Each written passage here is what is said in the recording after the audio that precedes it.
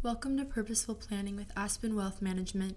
This is Ella Radberg, and this week we start a new series on gaining investment perspective and mastering the art of saving. Today, our topic is remembering summers past. There were so many big events competing for our attention over the last year, said nearly every investor almost every year ever.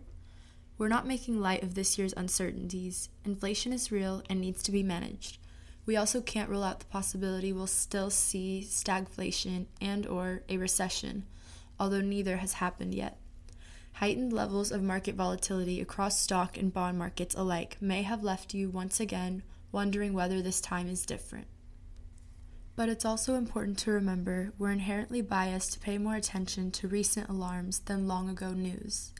In the right context, this form of recency bias makes perfect sense. As we go about our lives, it's often best to prioritize our most immediate concerns, or else. No wonder we've gotten so good at it. However, as an investor, if you overemphasize the news that looms the largest, you're far more likely to damage your investments than do them any favors. You'll end up chasing hot trends only to watch them combust or fizzle away. Or you'll jump out during the downturns without knowing when to jump back in. How do we defend against recency bias? It can help to place current events in historical context.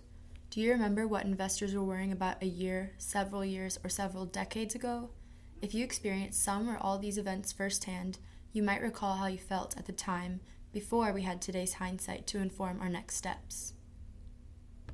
In 2023, Silicon Valley Bank collapses after a bank run, marking the second largest bank failure in U.S. history. In 2015, a long-simmering Greek debt crisis erupts.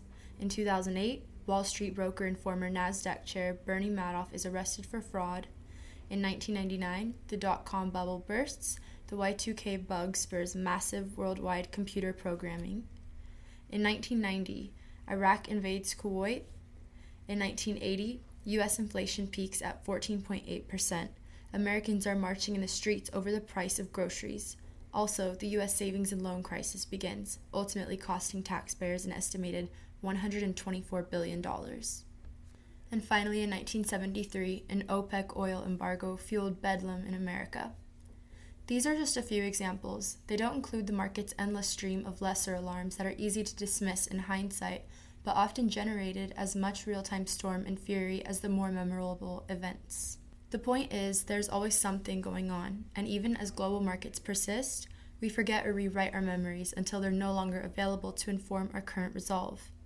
In the face of today's challenges and tomorrow's unknowns, we advise looking past recent trends and focusing instead on a handful of investment basics that have stood the test of time.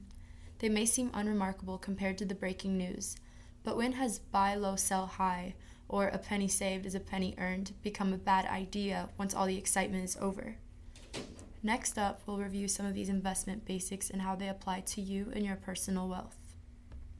Tune back in next week to hear part 2 of Gaining Investment Perspective and Mastering the Art of Savings, where we discuss why it's important to first save, then invest. Interested in more financial insights to help guide you? You can listen to us through Alexa or in your favorite podcast app. Visit aspenwealthmgmt.com/Alexa to learn how.